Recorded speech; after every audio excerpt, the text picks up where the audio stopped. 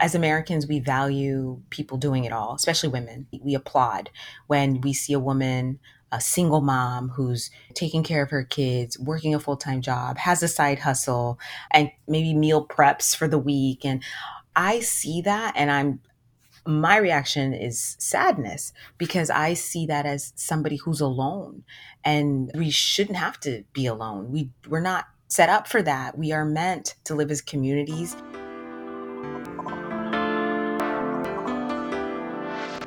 Hey everyone, welcome to Flourish in the Foreign, the award-winning podcast that celebrates, elevates, and affirms the voices and stories of Black women living and thriving abroad while exploring living abroad as a pathway to wellness.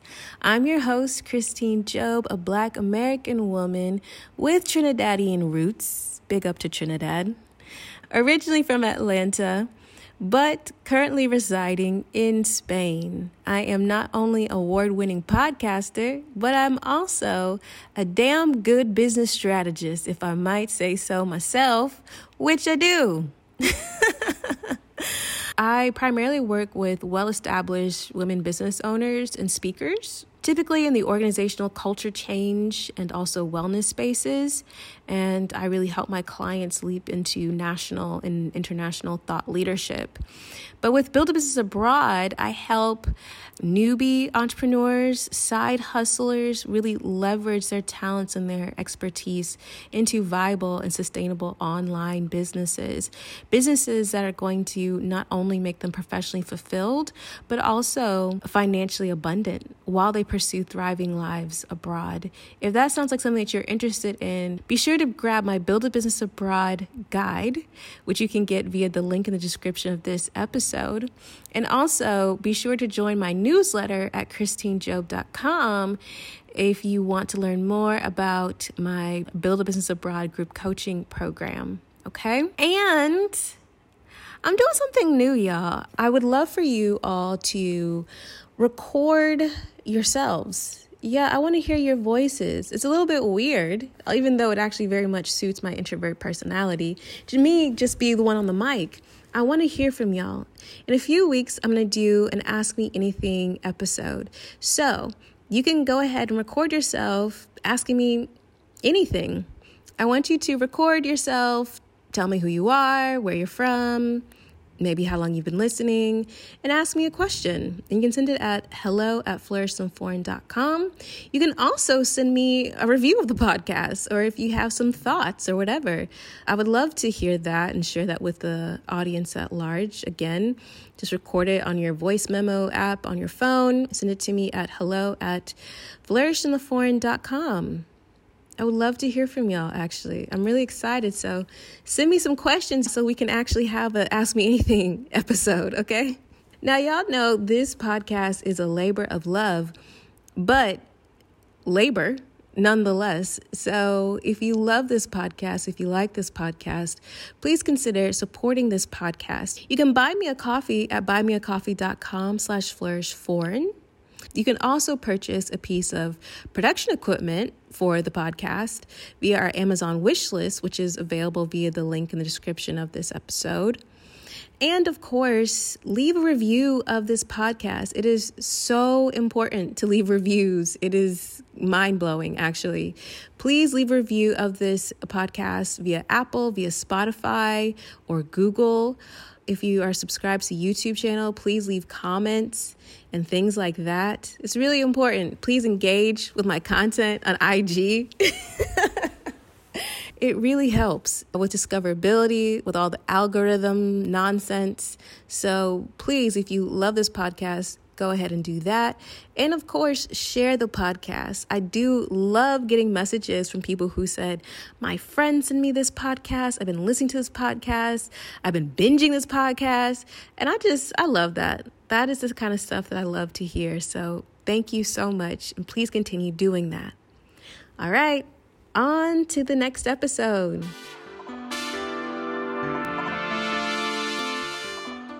Today's guest is Deborah David, and Deborah was born in Jacmel, Haiti.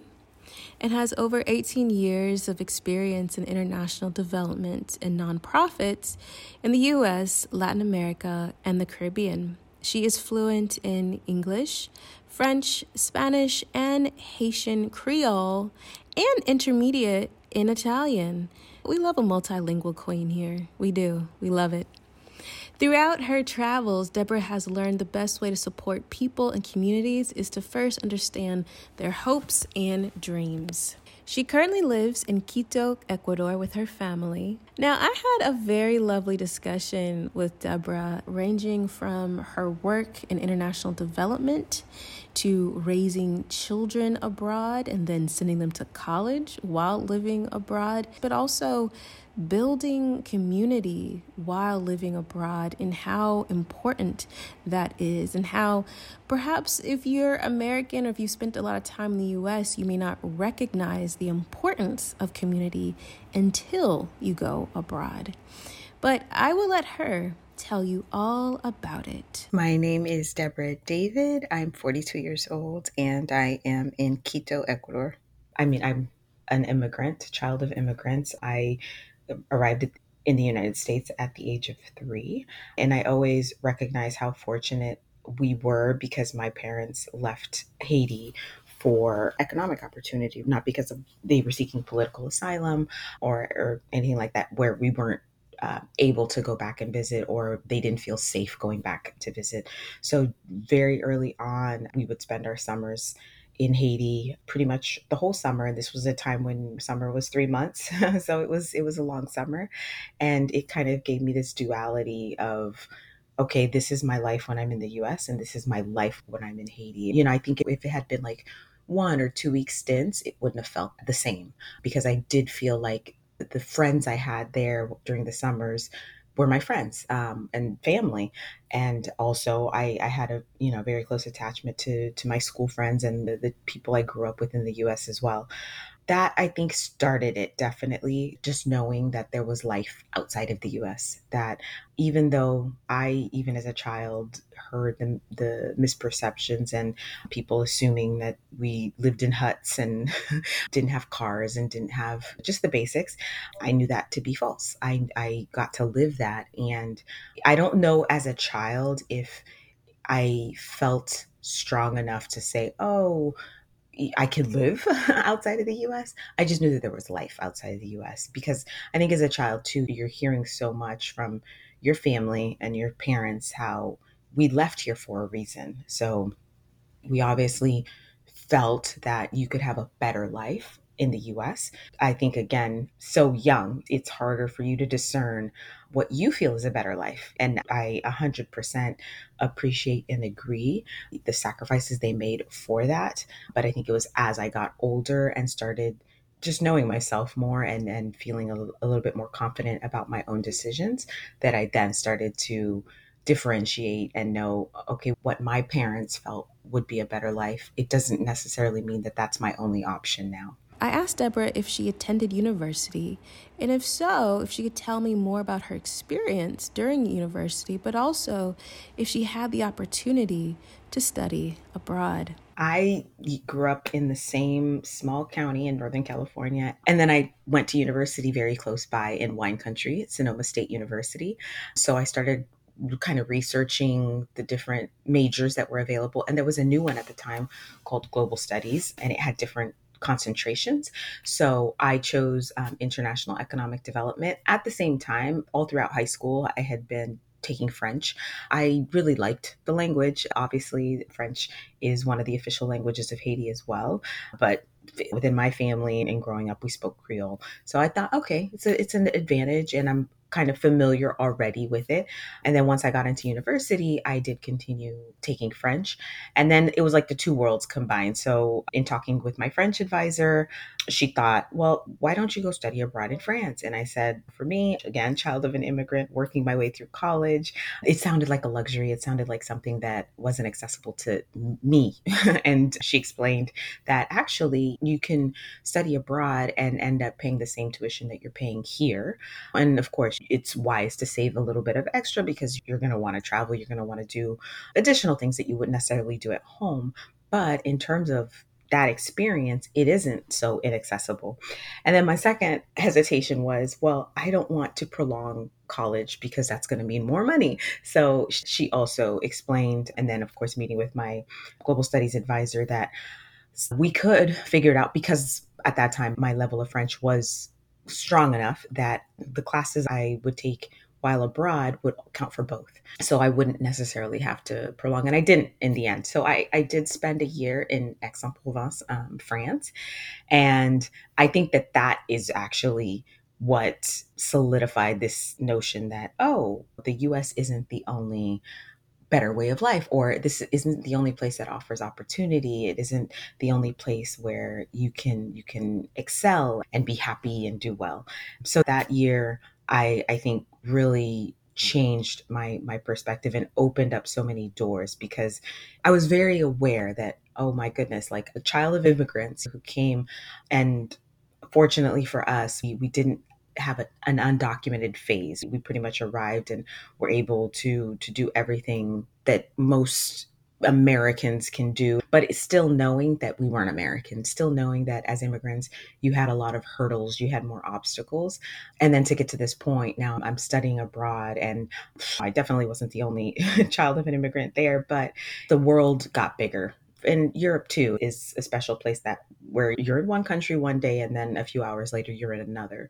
So again, that wasn't lost on me, that I'm just crossing borders, and all these opportunities that I have now stemmed from that decision my parents made 18, 19 years earlier to leave their home country for more opportunities. So, Deborah is studying international development. She's from Haiti. And so she was looking for an opportunity to go back to her country. And she did. She found an opportunity to do an internship and move back to Haiti. And I asked her to tell me about that experience. I decided to pursue an internship in Haiti for several reasons. I think just because I wanted to go home too. I had, I'd been away, and at that point, it had been a few years since I'd been to Haiti. And this was also going to be the first time that I would spend this long of time and as an adult, which was a transition as well. So I was really excited, and I found a religious organization that had microcredit programs. And that was, my first introduction to microcredit, which basically is they're small loans given to what they call like micro entrepreneurs. So mainly women who maybe just selling fruit at the side of the road, or selling school supplies, or selling barrettes and things like that. So very, very small. And actually the loans at the time, I think, started at $50. So I was fascinated by this program and what it could potentially mean for development in communities. And after doing that internship before my senior year, pretty much all my senior year, I knew after I graduate, I want to move back to Haiti and I want to work in development there. So probably a second semester, I started actively looking. Very fortunate. I felt like I didn't search that long before I identified another microcredit organization working in Port-au-Prince. So I went through the process, and before I graduated, I had this position waiting for me. So right after graduation, I moved and took all my stuff in suitcases and all that. And actually, I think I moved with the idea I was going to be there for years. I was really excited about applying everything that I had been learning to what I felt like was my own community. Again, even I think at that point, you knew that obviously poverty exists in the US. You knew that not everywhere had the same opportunities and just access to basic things. But grew up I felt like a bubble, and you just felt, for the most part, even though there was poverty, even though there were communities that weren't thriving, they could. At that point, I felt like they had the tools, they had the capability. They, of course, had a lot of obstacles keeping them from doing it, but they could. Whereas in Haiti, you felt they couldn't. If there wasn't an intervention, they really just couldn't, because the tools and the structures didn't exist for them. So not only now I'm living somewhere that I thought I knew, but the town where I'm from versus the capital, very different. But I had this, general idea in my head, oh, it must all be the same. I understand the culture, it's the same language, very different. And I think we see that in any place, rural areas or just more suburban areas versus like a bigger city. So I'm learning that, and I really don't even have friends. I don't have like a social support system. I have family, but they're back in my town, which is about 2 hours away. And I didn't realize how much that would impact me. I think in comparison to study abroad, where you're going as a group, your university has everything in place for you, it facilitates that support. You sort of have these built-in friends who understand. If you're frustrated about a process, they understand because they're in it at the same time with you. Whereas no, and I did feel a little bit alone in trying to understand how to do just the basic things. I jumped in head first. Like, I was not afraid of anything. I drove, I tried to be as independent as possible, but still eventually you realize I don't have a friend here or a family member that I could just stop by their house and hang out for a bit. And then the stress of starting a new position. I was young. There was a lot to learn. Another big surprise for me was I thought I was going to be just embraced by my colleagues. And very early on, I saw that there was a little bit of a tension, that they felt I was coming in and trying to take over in some way. I was coming in with my fancy degrees, and I didn't value their perspective. I think the American education system also encourages debate and questioning, and let's talk this through and let's look at it from different angles. That's not universal. So when I would do those things, when I would do that for a project or something, that was received like I didn't believe in them, and I didn't believe that they had the knowledge and the capacity to make suggestions. And so for me, especially at that age, I wasn't going to change that perspective. I needed to change my approach. So once I realized that that was causing friction, and I would be met with, you don't know, you didn't grow up here, you don't know the reality, you don't know what it's like. And it was true. What I knew is what I had observed in my time with the position, but it's not like I grew up living that reality that some of my colleagues did. And so, yeah, I just sort of became a lot more humble and knew, okay, although I know that questioning and debating things can be healthy and can lead us to a better outcome, I don't want to do that at the cost of building healthy relationships with my colleagues. So I'd say about 6 months in, I remember hearing the comment like, when did you become one of us? Like, it was very well known that I had changed, I had shifted, and I was now not seen as the outsider, the Haitian American, the person who had access to so many different things, and now coming in thinking that she can come and fix everything, like she's going to come save us. Sort of, it's almost like that white savior mentality, but I think it is seen sometimes with the diaspora. And again, I think it's a mix of just coming from a culture where being proactive is valued and taking initiative is valued, and then going into one where if you're doing that, you're stepping on people's toes, you're seen as you're trying to take over, you think you know better. So it took a little bit of an adjustment for me, but again, I think the whole time I was just really happy to be helping and to be part of what I believed would change so many communities. So while in Haiti, Deborah got married and got pregnant, and her husband decided to transition to the United States. And I asked her to tell me about that transition and why they decided to return to the United States. I was there about a year, and during that year, I got married, and then shortly after was pregnant with my daughter. And so towards the end of my pregnancy, everything was great. I actually, again, thought in my head, I'm here for years. I'm committed. This is where I'm going to have my child. And in talking with my husband and my family, they thought, you just never know. Since you have the access, you don't want to have this regret if something goes wrong. I was of the mindset, like, people have babies here every day and they're fine. But I tried to take taking the perspective of my family members and their concern. And so we decided at that point to initially just go have the baby in the US. But while I was there, this was actually around the same time that there were a lot of protests. This was going to be the second departure of Aristide. And but at the time we didn't know. We just knew that there was a lot of protests going on even before I left. Oftentimes back and forth to work, I'd have to deviate. I had to go back because it was starting to kind of pick up that way.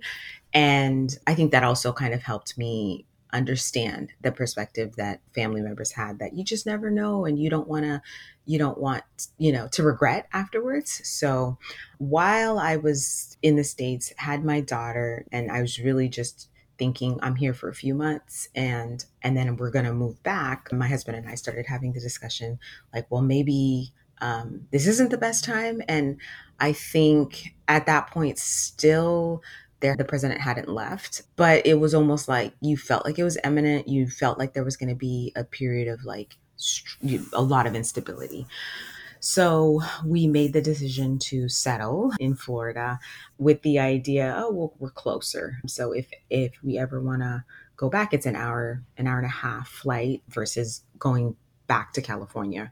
So we settled back, and I think when we settled initially, I still had the hopes that, oh, once things quiet down, we'll go back to Haiti. So maybe we're here a few years and then we go back, because I still had this passion of community development, helping to transform communities.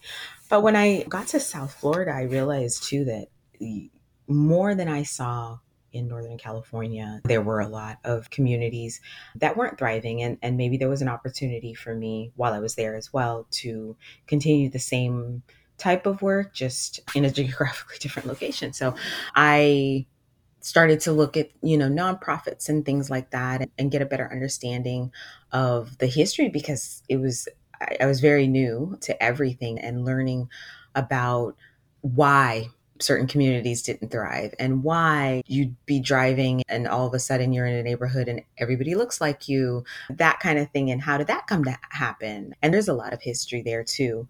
So yeah, initially just being hoping that I could have some impact where I was at the time, but in the next few years, figuring out how to transition back to Haiti.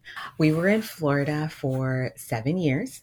During that time, had my son, and my husband had always worked for the Haitian government. So at the time, he was working for the Haitian consulate in Miami, and the idea of going back got a bit farther and farther away. Now, we did go back to visit, of course. So there was always that connection. It just picking up everything with children, small children, and kind of starting over again wasn't a priority at that point. However, my husband had always had the dream of going to South America, and he was very interested specifically in Venezuela and the historic ties between Venezuela, Colombia, Ecuador with Haiti.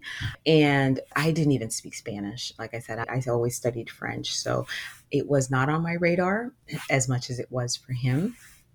But eventually he was promoted and transferred to the Haitian embassy in Venezuela. It wasn't out of the blue. I knew that this was something he wanted. It just took a while for it to happen. So when it actually did happen, I think it was easy for me to sort of pivot and say, okay, this is happening now. What are we going to do as a family? Do we all go? And when do we all go? I think it was, for me, definitive. We are all going, but not knowing when. So I made a first visit, and I think it was like October of 2009 to Venezuela. And I liked it. I didn't know what I was going to feel, but I think I saw myself living there. I saw myself and like the kids just being there. I think I was there a week, and I just picked up a lot in terms of family like how families spent time together, and how people just enjoyed time together, having something to do, and oh, let's go do this. And I feel that socializing in the US is very much about doing something, going somewhere, going out to eat together, or there's always like a destination in mind. And I've always appreciated, I saw this in France as well, cultures where just being together, just sitting in a space together, whether it's outside. And that was also socializing, that was also enjoyable. So I got to see a little bit of that in my week, and I thought, oh, I think this would be cool. Now, I also was hoping that I was going to be able to continue, kind of similar to what I did when I got to Florida, identify, communities that wanted support and to kind of continue my career that way. So December of 2009, we packed up everything and moved. And I think, yeah, upon arrival, again, since I had that week experience, I was already envisioning like what our life would be like and what I would be able to do. And then I think once I got there, the lack of language fluency hit me like a ton of bricks, and I realized I could leave the house with my kids, but if I get lost, I don't know how to communicate. If I go to a store and I need to know like the price, or something is being conveyed to me about my purchase, about my transaction, I can't understand it. So I think maybe a month or two after arriving, I started Spanish classes. I didn't know what opportunities were available for me career wise, but I knew without the language, I just couldn't do much at all. So I just jumped into that and committed and said, I am going to learn. And something I think that was important for me when I was learning Spanish as well is having had those experiences of not knowing how to communicate and seeing the faces and all of that. I said to myself, I know as a Black woman, there's always going to be assumptions made about me just upon appearance. But if I can kind of just surprise somebody by my ability to speak Spanish.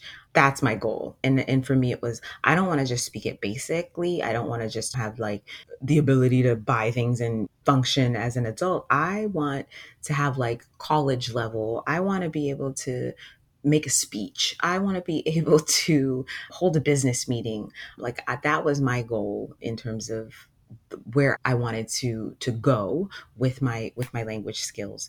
And I've seen it, and I did it. I committed to it, and I've also seen the shift also when I start to speak to somebody and they see, oh, it's not what I thought. That was December 2009, and we haven't looked back since. So Deborah's husband is a diplomat for the Haitian government. And so I asked her to describe to me, what is it like moving as a part of a diplomatic mission? I immediately noticed that it was not all set up for me. It was not at all like the experience that, let's say, diplomats from the United States or from the UK or from France that they're accustomed to, where there is an existing structure, where there's staff that it's just, that's their job, is to help you get settled and transition into your new space. In that sense, we were sort of on our own. Absolutely having a diplomatic passport, having a diplomatic visa, immigration wise, that facilitates a whole lot. And you're not going through or jumping through as many hoops as I would be at the time as just with my Haitian passport. And at that time, the tensions with the US weren't as heightened. So sometimes not to come into the country, I wouldn't use my American passport, but obviously to leave, I would. And in that respect, I would say just immigration wise, things were easier. But in terms of finding housing and getting the kids enrolled at school, like that was all on us. The decision was all for us to make. Deciding where to live, not really having any staff at the time able to tell us like, this is a good area, this is not a good area. But luckily my husband speaks Spanish, so he was, able to make friends quickly, talk to people, and get the local perspective of good areas, where to avoid, what we could and couldn't do. But yeah, it was a lot of just learning on our own. And then, of course, because my husband is a diplomat, he had to jump into work. So he wasn't available to just tour with me every day. And again, not having any friends, which similar to my experience in Haiti. So that wasn't so much of a shock. I think I was able to manage that better. But I just had to put myself out there a lot and learn a lot. There are like diplomatic associations, but I did not find them to be super helpful. And I think at the time, I can't speak to other countries, but I know because of the shifts that were happening in Venezuela, that of course the US and a lot of European countries were not in agreement with. There was a lot of complaining. So I was hoping to go to these functions and meet other recently arrived diplomats and commiserate and learn from them, because we all had lengths of stay. And all I would get for the most part were just complaints and, oh, this doesn't work and this is bad. And it just reminded me a lot of expats that go to countries and want that country to be like theirs. And that's not what I was looking for. I knew going in that it wasn't going to be like the US. But I wanted to know, what was it like, and what was the best way to function and to be happy there. So yeah, that was, I would say, the extent of the support, because it's just a small mission as well. I think, and it's not just, I didn't see that with just Haiti. I saw that with a lot of like the Caribbean countries, Barbados, the small islands, who maybe their mission had two or three people. And so I know then once I kind of got my bearings, I was very proactive in helping to welcome those from those smaller nations as well, that didn't have a staff of 70 people who could help support their transition. So, yeah, just trying to be there. And I think it was, again, I was able to connect with a lot of them just being from the Caribbean and understanding what it's like coming from an island. We didn't speak the same language, but English being our common language, there were a lot of similarities. There were a lot of things that I understood culturally that they were going to have to adjust to in Venezuela. Since I had been there a while, I had a better understanding. So I was happy to serve in that role, because I knew I didn't have that support when I got there. So Deborah and her family were living in Venezuela and really enjoying it. So I asked her, how did they end up in Ecuador? So we arrived in Venezuela in 2009, and by 2012 we made our first trip to Ecuador. And it was sort of right before our summer trip, because every summer we would go and spend pretty much the 2 months between Haiti and the US. And I was just so focused on that trip and getting ready to see family and all of that. One day my husband comes home and says, "Hey, there's going to be an official visit to Ecuador, and I think we should all go." And my response was like, "No, we have so much going on. I'm getting ready for the big trip." And then he said, "Well, I already bought the tickets." So there was no turning back at that point. And I am so happy he pushed me out of my comfort zone, because that first visit, it was July of 2012 to Quito, Ecuador. I, for some reason, just loved it. I remember landing, and it was a long travel day. We had a huge delay in Bogota, Colombia. So we ended up staying 4 or 5 hours there when we were supposed to only be there like 30 minutes. So it was really, I had a lot of reason to arrive and sort of just be out of it and not take in anything. It was the complete opposite. I just felt alive. I felt like, wow, something about the energy without talking to anybody. I was still on the plane at this point, but I've had that experience before. So I wasn't too surprised by that, but getting off the plane, it was midnight at that point and not much to see. And then I remember at that point, the airport was still in the city proper. And so maybe a 10-15 minute drive to our hotel. And then the next day, opening the window and seeing the view, I don't know. It was just magic for me. And so I think our first visit was probably 4 or 5 days, not long.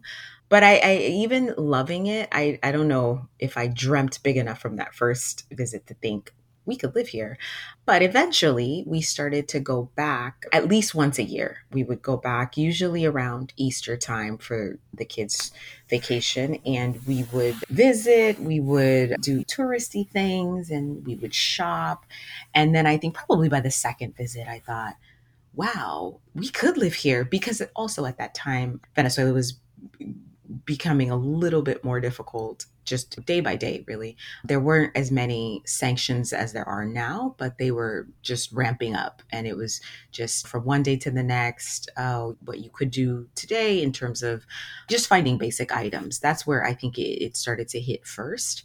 And then, what comes with that is increased violence and robberies and things like that. But we were still definitely in 2012, 2013, for the next 4 years, even with the back and forth to Ecuador, we were still pretty committed to being in Venezuela as long as my husband was needed there. But just loved it. I loved every trip that we made. And I just, it was a dream. It was, oh, one day we could live here. I think that would be great. So finally, I think 2015 is when we really said, okay, let's just do it. And this was, mid school year. So we knew we were going to wait until the school year ended. But like, we're not going to just think about it or talk about it anymore. Let's just make it happen. So July of 2016, we made the move to Quito, Ecuador. And leading up to it, I started to think more about adult, as a mom, you can appreciate certain things. But I was very concerned about how the kids would transition. At that point, my son had only really known Venezuela. I mean, we moved there when he was 2. And then my daughter was at this age, it was like 13, 14, where you start to have your friends and you start to be attached in certain ways, and starting over is not easy for a teenager. So although I was determined and I was really happy about the decision, I thought, okay, what if we get there and they don't like it? Where I didn't have that concern because they were so small when we moved to Venezuela. But we were very fortunate. I mean, we had the summer about a month and a half before school started. And so we were getting settled. And then once school started, it was, I'd say for my son, a little easier because he's in elementary school. And at that age, kids are a little bit more friendlier. And also, they have also been in the French system their whole lives.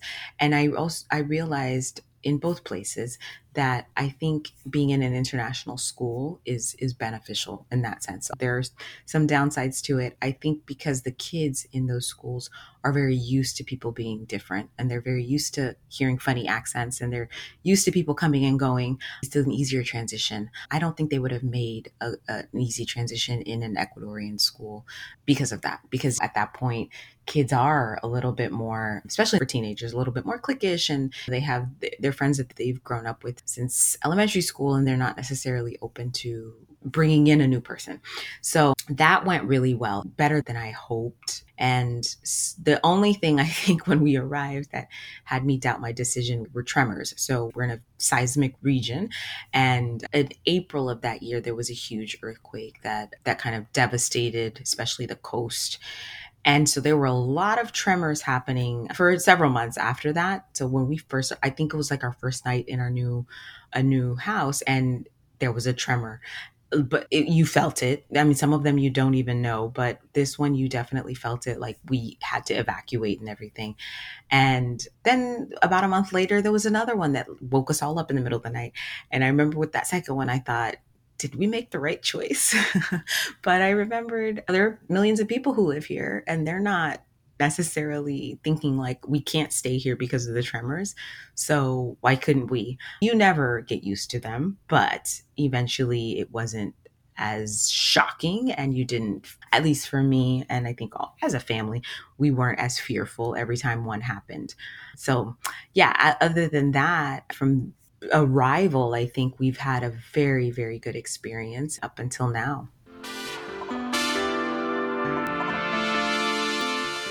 Hey, I hope that you are enjoying this episode of Flourish in the Foreign. And if you are, please consider supporting the podcast by buying me a coffee at buymeacoffee.com/flourishforeign. Or, of course, you can purchase a piece of production equipment via our Amazon wish list, which you can find on the website flourishintheforeign.com. All right, let's continue the show.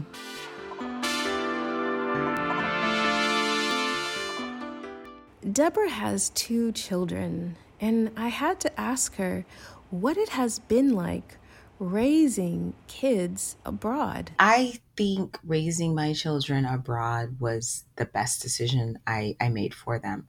My only regret is that they weren't able to grow up immediate family or extended immediate uncles, cousins, all of that, because I had that experience where I grew up with my cousins like we were siblings. So as a nuclear family, I think it forced us to be much closer, but I wish that they also had those links as well, where they feel like their cousins have a really good understanding of what they're going through, or that they have inside jokes, things that they lived through together, or memories that they could have had together. But other than that, the fact that they're bilingual, and we were fortunate to be able to put them in an international school, which opens a lot of doors for them as well. They have adjusted really well. I think that by virtue of changing, and not that much. I know that some expat kids will change posts every 2 to 3 years. So they, in that sense, they feel grounded in the two countries, in Venezuela and in Ecuador. More so my daughter, because when she left Venezuela, she was a teenager, so she is still in touch with those friends, and they have a camaraderie that, again, I think they'll have forever, those experiences, those memories. And then for her to pretty much do her high school in Ecuador, and that again gave her a new kind of group of friends that hopefully, yeah, she'll have forever as well. But for my son, I'm very aware that he is a Black boy. And I'm sure he is as well. But it's funny, it almost feels like it's something that could be quote unquote forgotten, because he is in that international school, and there is this sense of openness, because I think that's a very surface type of observation. He still is the only Black boy in most spaces. And I don't know if it's with everything that's going on in the US with Black Lives Matter, with Trayvon Martin, like all those things that happen in the news, and seeing young Black boys killed for being young Black boys. I think that heightened my awareness, because I always thought, if we were in the US, what would I do? Would I be comfortable letting him go out every time he went to the store? Would I be worried? I think I would. I absolutely think I would, because when I see the images, when I see the pictures of these young Black boys, I see my son. That's him. He loves to wear his hoodies. That's just what which is very normal. And I always think about how odd to see those similarities, even though we're not in the US. So they somehow, and I don't know if it's through me, I think partly through me, but I think a lot of it too having to do with American entertainment that is so prevalent and just everywhere you go, everywhere you turn, that they do kind of embody this Americanness as well, even though they have not lived there for so long and have spent the majority of their childhood in Latin America. But I'm grateful actually for that. I'm grateful that he is in a space, although again, I'm not naive enough to think, oh, everybody around him accepts him for who he is. I also know that we're fortunate to not be in a very violent culture. There's very little gun violence, police officers that don't even have guns. And another thing, school shootings. I'm not saying it could never happen, but it's just not something that's in the forefront of my mind, which I think it would be if I were in the US. So for my daughter, as a Black girl, as a Black young woman, I do think, like, being an adolescent and being in predominantly not Black space, what I think that impacts is your self-confidence. The images of beauty that you're getting don't look like you, which it happens everywhere, right? It's not just outside of the US. But I think when I come back to the US, I see a lot more effort being made, a lot more progress. You go into stores now and you see a lot of diversity in the pictures and in the models and things, which is great. That's not yet really happening in Latin America, definitely not in Ecuador. And that's one thing I don't think I ever figured out how to really fix, and maybe there is no fix for it. It's more just reminding her that she's beautiful, not beautiful for a Black girl or whatever. There's nothing to qualify. She's just a beautiful person. But that, knowing that, has to come from within. I think that because of my own wellness journey, that is not only helped me to be mindful of their individual experiences, but also just knowing that they have to be reminded that so many things that they worry about or that they're doubtful about, that shift comes from within. I can't convince them, and their friends can't convince them. They just have to get to a place where they're confident in who they are, and the value that they bring to those around them. So that, I think, was some. And again, it's not, there's no fix to it. She just, there was nobody who looked like her. And when it came to dating and all of that, I think that also can impact, because it just, you're the only one. You're the only one, so you're always kind of looked at as an outsider to an extent. And I feel like that would have happened even if she were Ecuadorian, but she would be the only black girl.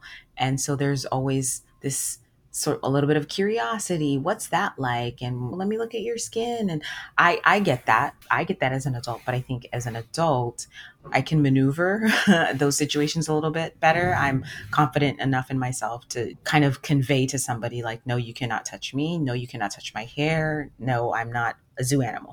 But for teenagers, it's a little bit tougher.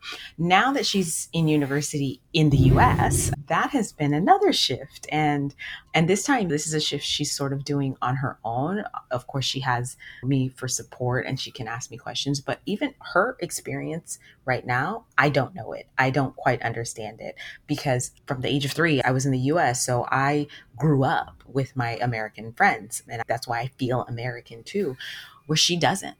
I can identify, because again, the entertainment, she watches the movies, her accent, she can kind of relate. But a while ago, I asked her, you, when somebody says, what are you, or where are you from, kind of thing, because that is for us such a loaded question. What do you say? And she said, well, I just say I'm black. And I said, well, what if somebody thinks you're African American? And she said, I correct them. I can't identify as an African American, and I feel like it would be unfair for me to, even though from what they see and the way that I talk, they may assume it. I think it's important that they know that I'm not, because there's so many experiences and just even the culture I don't understand. And she doesn't. And I think little by little, I realized that as well. There are a lot of nuances to growing up as a Black person in the United States. And she didn't have that experience. And for her to pretend, yeah, I agree with her. I said, and I thought that was very wise, for her to be so self-aware and to know that it would be very dishonest, even though she could pass. I know at her age, at 19 years old, she's still trying to figure out like what's her cultural identity really. She identifies with the Haitian culture.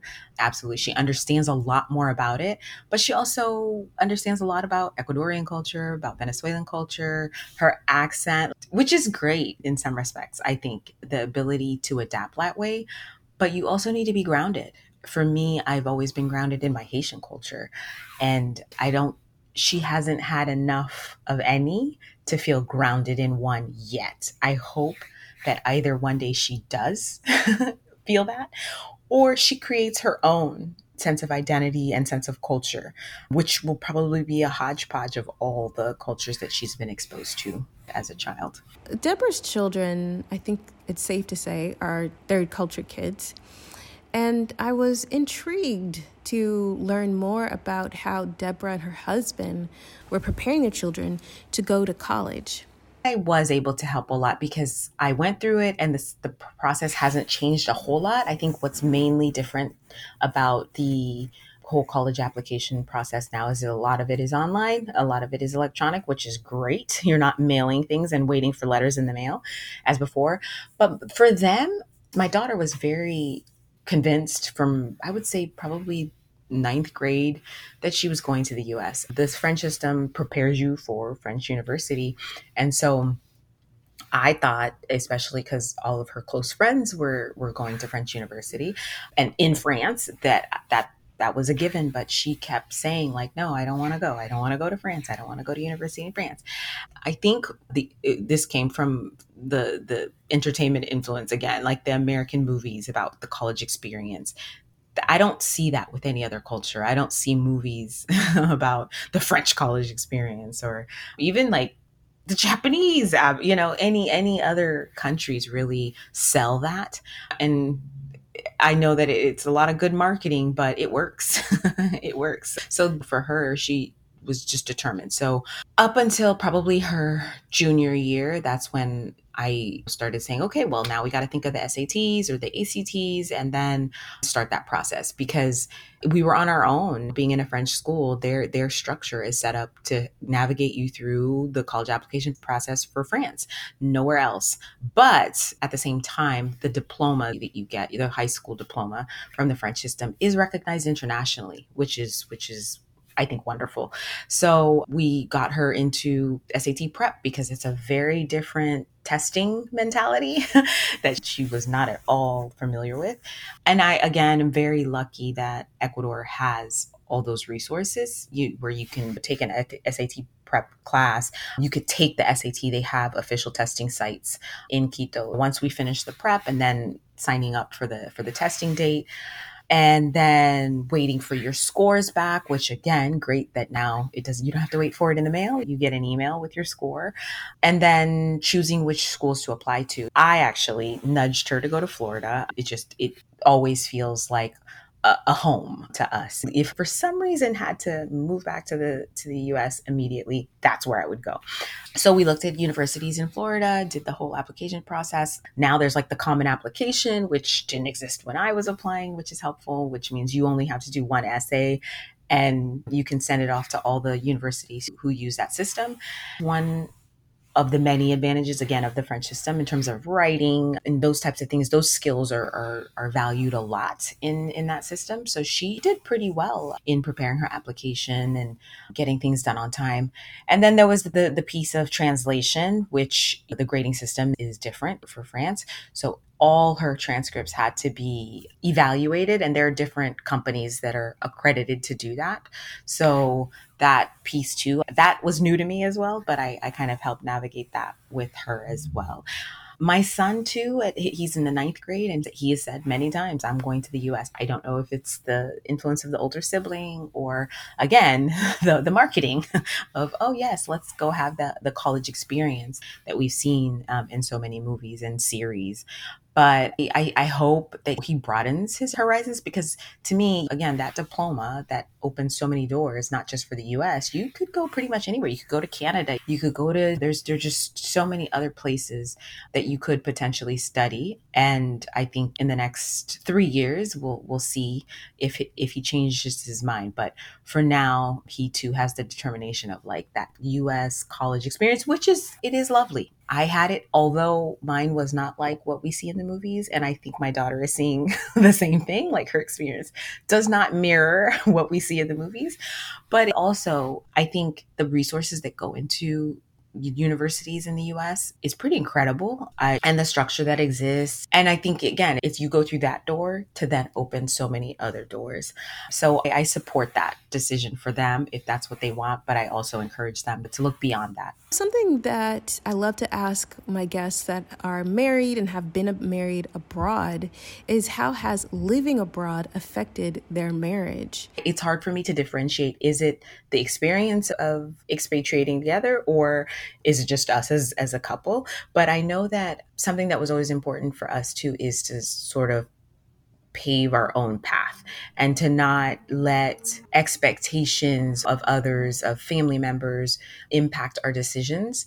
We needed to always make our decisions based on what works for us.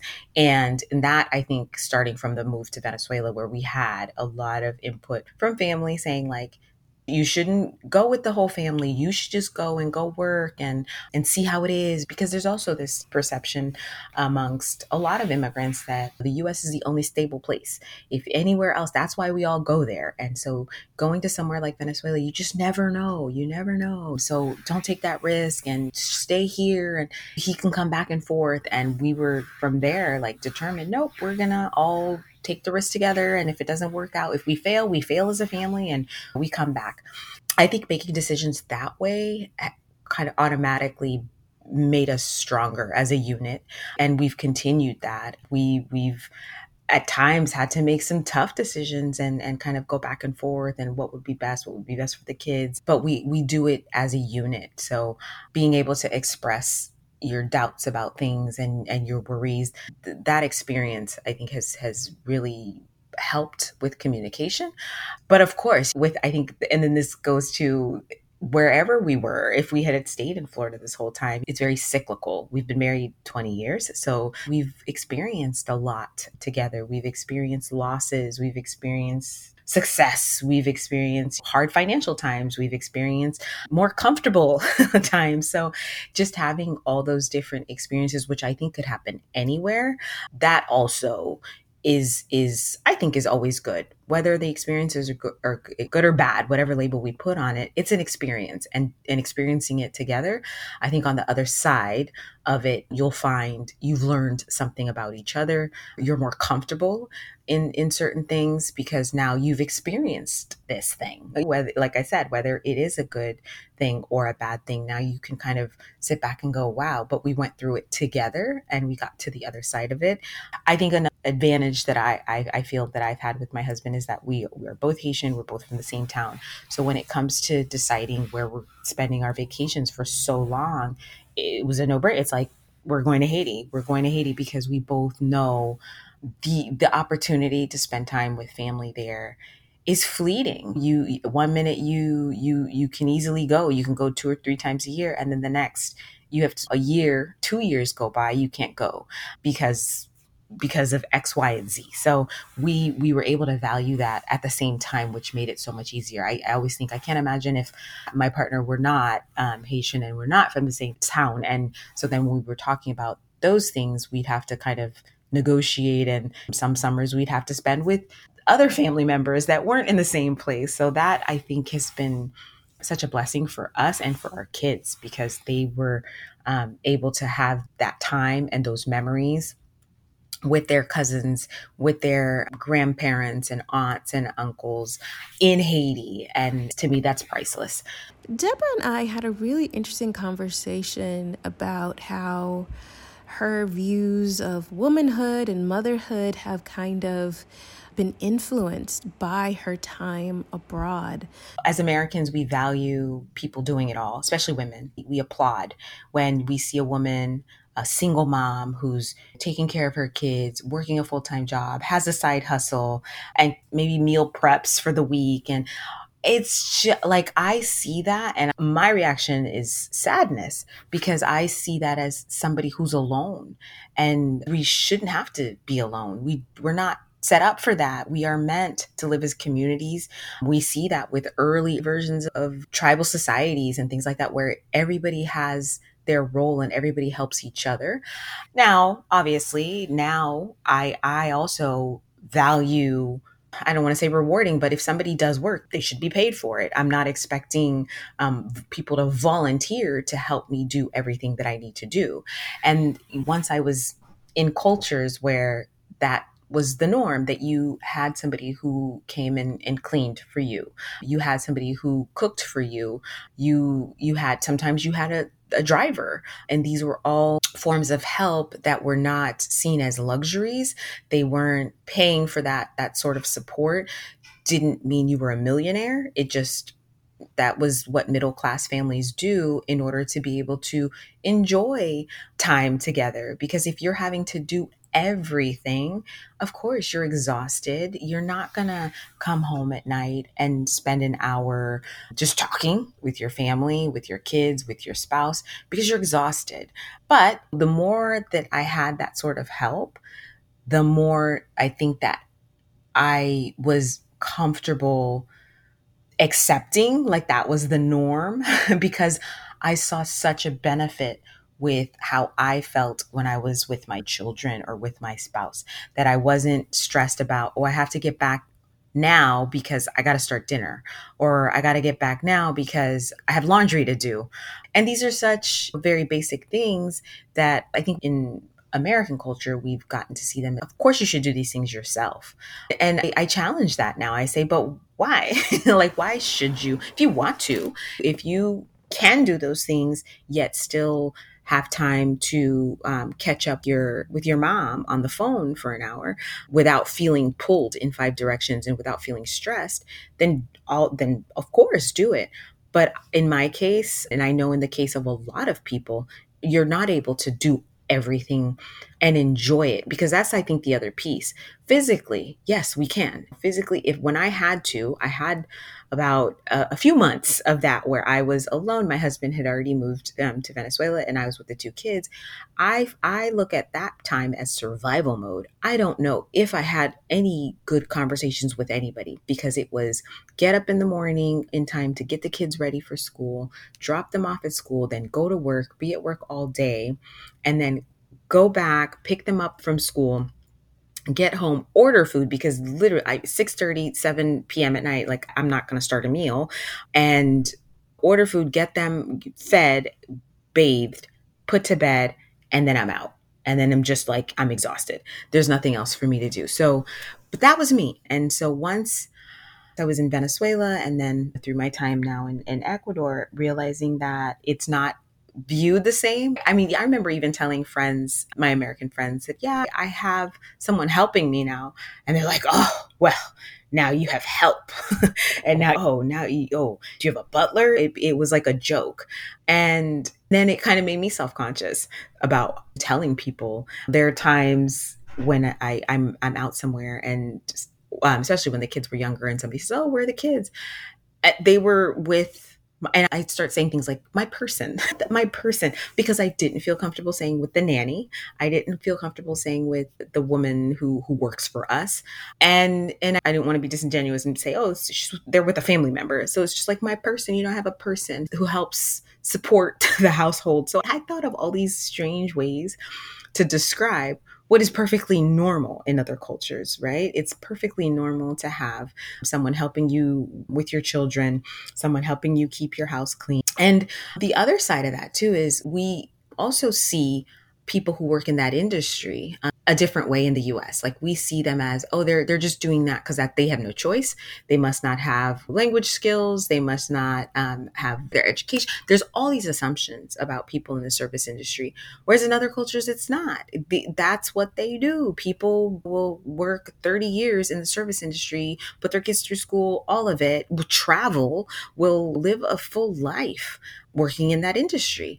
And it's more about the stability, if they're a good employee. It's not about ascending. I think because we get so caught up in like, you're only doing well is if you're being promoted, if you're moving up in some way. Where in the service industry, a lot of times it's not about that. It's just, I've been working at this restaurant for 10 years. I've been, working with this family for 15 years. And that's perfectly normalized in other cultures. And it's not in the US. And I think it causes a lot of problems. I think we don't realize that when we're looking at mental health in the US, addictions and all those other things that are very pervasive. Whereas in these same cultures that I'm thinking of, where this is normalized, having the support is normalized, you don't see that as much. Of course it exists, but you don't see it as prevalent as you see it in American society. Deborah is also a Black woman podcaster. So I asked her to tell us all about her podcast so all of you can check it out. So my podcast is called Well, Why Not? I had a blog before I moved to Venezuela while I was still in South Florida. And it was talking about raising my third culture kids and what that was like and how I did it, how I made sure to balance the Haitian culture and the American culture and all that. And then once I moved to Venezuela, it kind of was like, oh, I'm now adding this third culture. And I was still learning because now adding in this new culture that I didn't even know. I was new to the Venezuelan culture. I couldn't explain really how I was balancing it all because I was still learning. And then a few years ago, I started thinking about podcasting, but more along the lines about living abroad and making that choice as an immigrant, because now I know that I've committed to it. I've been abroad for going on 12 years.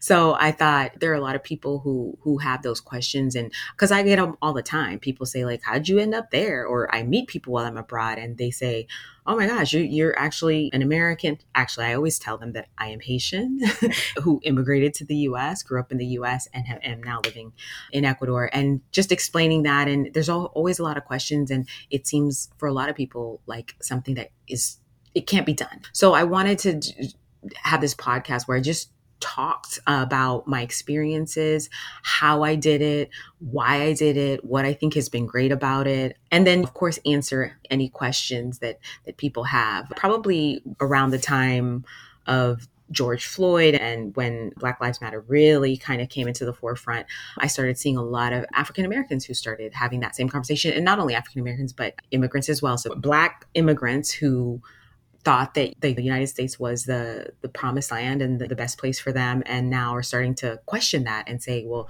do I go back home or do I go to another country? Because now I have a pretty strong passport. Maybe there are other opportunities. So that, for the most part, is the conversation that I have on the podcast. I asked Deborah to share some wisdom she has gleaned from all of her time abroad. I always say first, visit. Don't jump into anywhere blindly. I know that sometimes people meet people in other countries and then they just jump in and go, okay, well, I'm going to move to be with the person I love. For whatever reason that you choose to explore living in another country, I think the first thing you need to do is visit and get that first experience of what does the air smell like? What does it sound like? What are the noises? Just the little things that we take for granted in our everyday life. And then once we move to a new space, we find, I don't like that. I don't like how people speak loudly here. Little things like that. One. And then the second I always say too is don't run away from problems. Don't do it to escape something. It's definitely a change in lifestyle. Your life will change once you move to another country, but do it for the right reasons. Because I think if you are a person who's very pessimistic and who sees a lot of bad, in general, you're going to do that anywhere. So even if things change for you, you're not dealing with the same set of problems that you were dealing with at home, you're going to find something to complain about in the new space. I see that a lot with expats, that they came expecting certain things to be like it was. And I think either you're expecting it to be like it was at home, or you just have created some expectation in your head. That's not your place to do that. I think when we move to another country, it's a privilege. It's a privilege. You are always a guest, and you should always act like a guest. And you should always be, to me, first and foremost, in gratitude, because this country, whether through the immigration process or the community where you live, they have accepted you. They have embraced you. You are now part of them. And I can never understand or accept someone who gets embraced in a new space like that, yet finds fault in every little thing. I think instead of finding fault, we just have to change our perspective and, again, embrace difference. Oh, this is how they do it here. Okay. Versus, I can't believe that they take so long to do. I can't believe you have to spend an hour at the bank. No, it's just the way it's done here. And things are done differently in every country, and to just go into it with that in mind. I asked Deborah to define her definition of wellness and how that definition and concept and, of course, practice of wellness evolved as she has lived abroad. My definition of wellness is just being balanced in everything you do. We have so many responsibilities and priorities and goals, but I think if you're able to balance all of it to where you can get things done, be productive, show up, yet still care for yourself, yet still rest, pause, be mindful, I think that, at least for me, is what I strive for in wellness. Just a healthy balance amongst all the different things that are pulling us in different directions.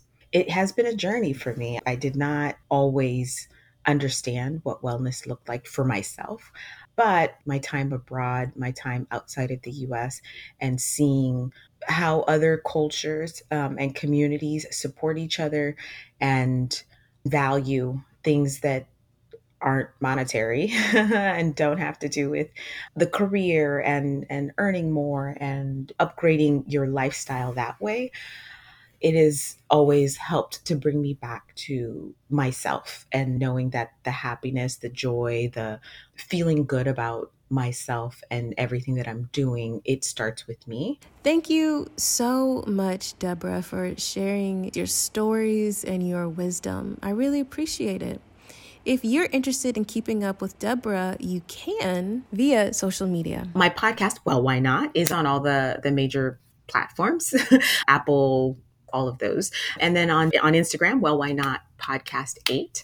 And then from there, you can find the links to every other platform. Right now, I'm mainly on Instagram in terms of social media, but I have recently started uploading my episodes to YouTube as well.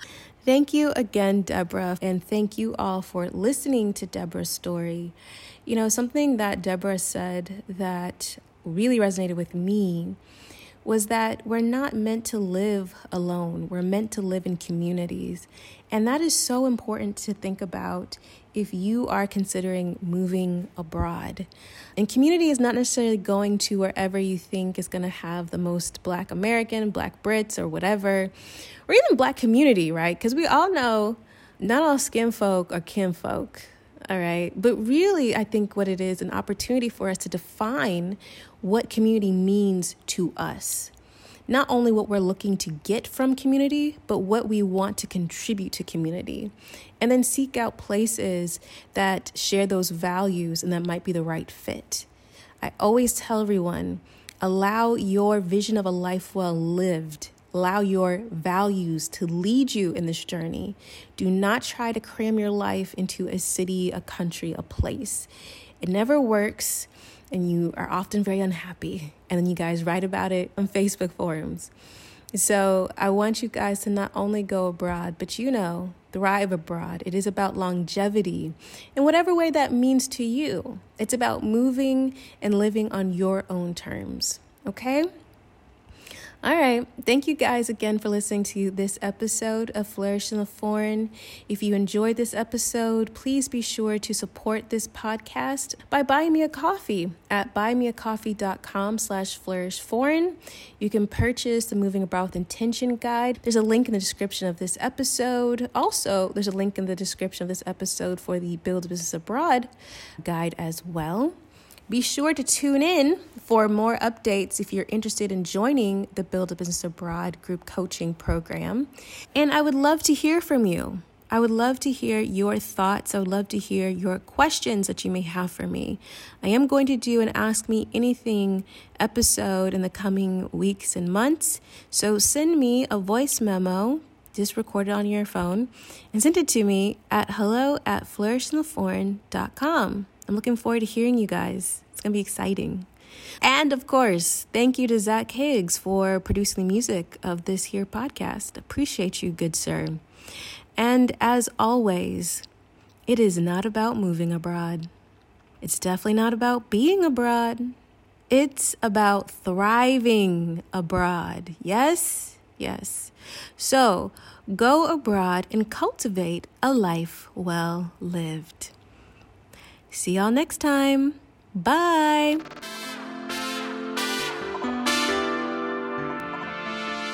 On the next episode of Flourish in the Foreign. And regarding being a woman of color, being a Black woman, moving abroad, I know there are lots of resources where they say, go to these places or don't go to these places. We are not a monolith. There's not like a one size fits all.